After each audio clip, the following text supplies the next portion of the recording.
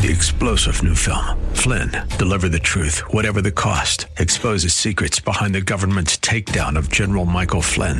Flynn knew what the intel world had been up to. He ordered the first audit of the use of contractors. This set off alarm bells. He told the truth. He was the most dangerous person for Donald Trump to hire. They had to get rid of Flynn. Flynn, deliver the truth, whatever the cost. Available now. Watch it today. Go to salemnow.com. salemnow.com.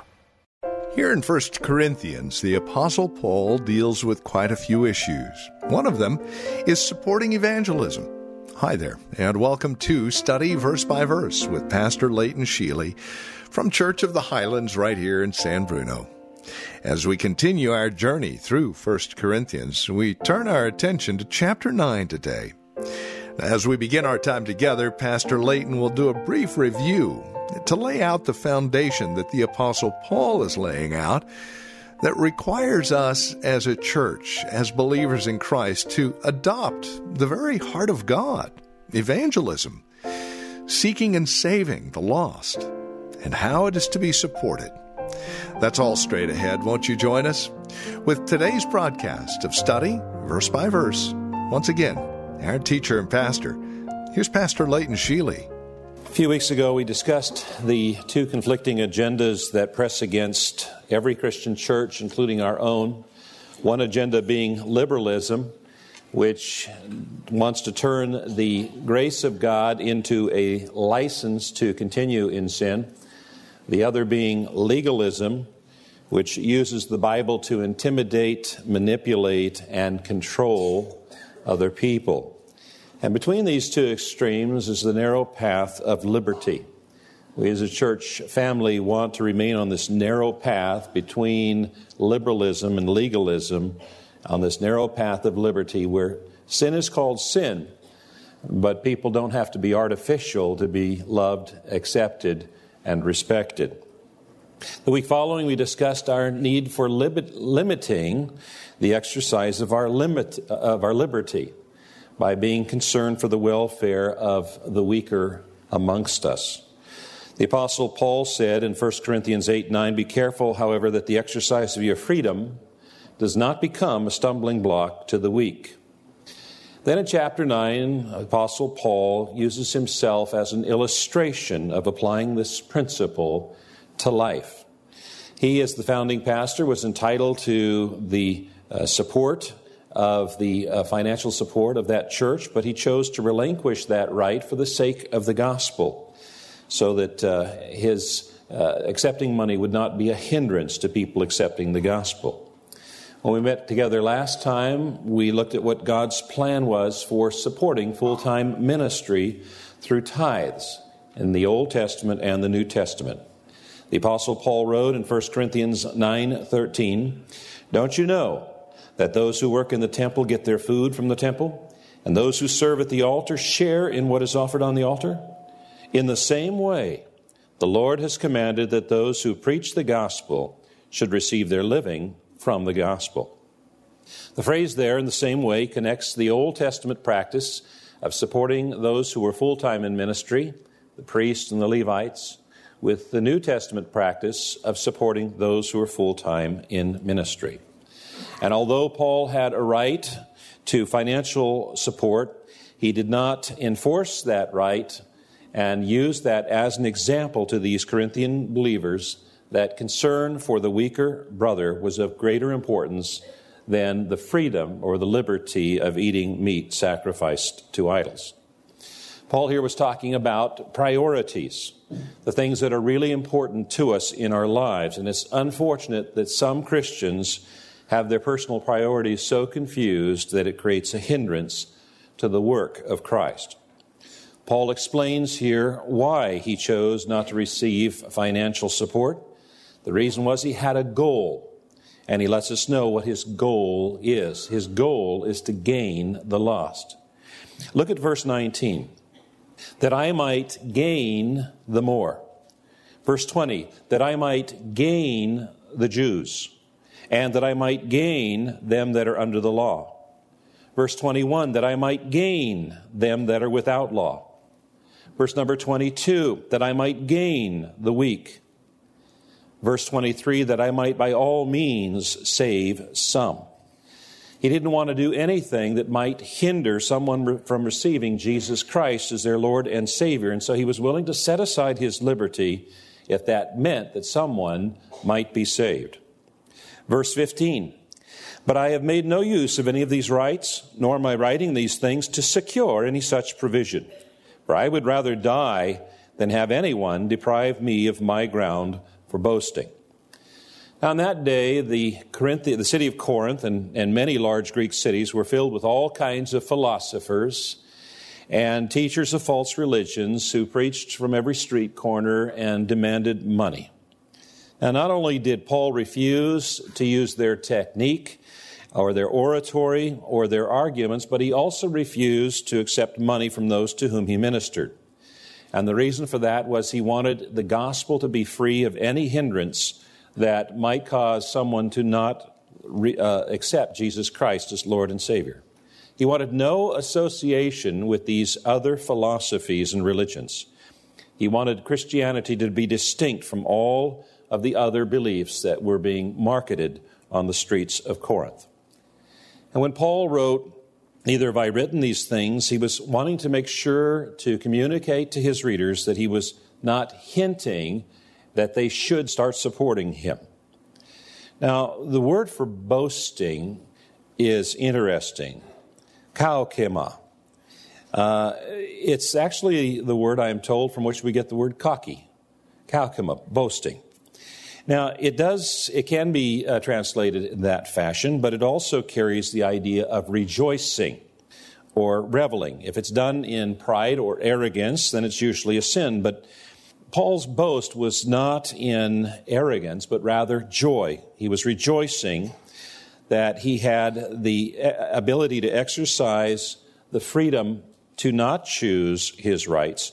And so he wasn't here boasting about his accomplishments, as he immediately makes clear in the next verse. He says in verse 16, for if I preach the gospel, that gives me no ground for boasting, for necessity is laid upon me. Woe to me if I do not preach. You see, Paul had been called to preach the gospel. He had been compelled to preach the gospel. He was on the road to Damascus. He was going to create some problems for some Christians. And Jesus revealed himself to Paul, then called Saul, on the road to Damascus and said, Saul, enough of this. I want you to work for me. I'm sending you as an apostle to the Gentiles.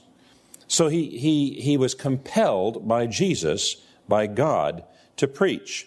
And he said, woe to me if I don't preach. And that word woe refers to some undescribed calamity that might befall him if he was disobedient to his calling. The compulsion did not mean that Paul did not enjoy his duty. In fact, he did. That's what he's saying here. He served the Lord by faithfully accomplishing the duties that were given to him.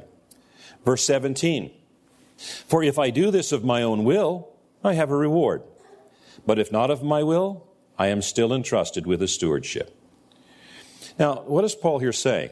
He's saying that if I was not under compulsion to preach, then I would be rewarded for preaching because I was doing it of my own free will.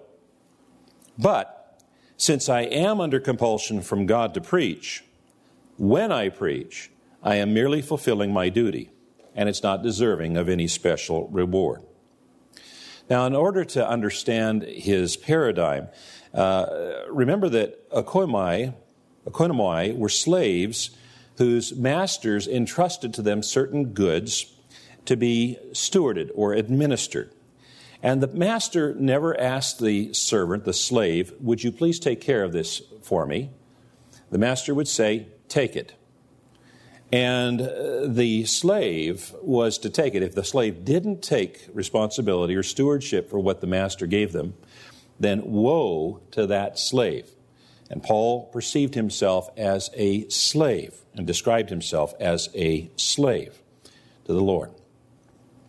He says in verse 18, what then is my reward? That in my preaching I may present the gospel free of charge, so as not to make full use of my right in the gospel. Now, although Paul was preaching under compulsion, that God had called him to preach, yet God had not called him to preach for free. And so Paul here was rejoicing that he had the opportunity to not receive financial support, and by so doing, he was in effect contributing something of his very own to the cause of the gospel. And the opportunity to contribute something to the cause of the gospel was the cause for his rejoicing. Verse 19, "For though I am free from all, I have made myself a servant to all, that I might win more of them." His primary purpose here was to win people for Christ. He believed in Proverbs 11:30, which says, "He who is wise wins souls." And as far as his rights were concerned, he was free from all men, but because of his love for his fellow man, he would gladly limit the exercise of his rights. In effect, he had figuratively become a slave to all. He would modify his habits, his preferences, his entire life if anything that he was doing might cause someone else to stumble or to be offended or to be hindered from receiving Jesus Christ as Lord and Savior. And I should remind us that we're speaking here of the gray areas in living, those areas about which the Bible does not give us specific instructions. Paul here, in those areas, Paul would not do something that might cause a fellow believer, a weaker believer, to be disturbed. Now, he gives examples of how he served different groups of people. In verse 20, he says, "To the Jews, I became as a Jew, in order to win Jews. To those under the law, I became as one under the law, though not being myself under the law, that I might win those under the law." So in Christ, Paul was no longer bound to the ceremonies, and rituals, and traditions of Judaism, and they had no bearing or no effect on his spiritual life. But if by following those he might have an open door as an opportunity to witness on behalf of Christ, then he would gladly accommodate that. And what had been to him legal constraints now became constraints based upon love.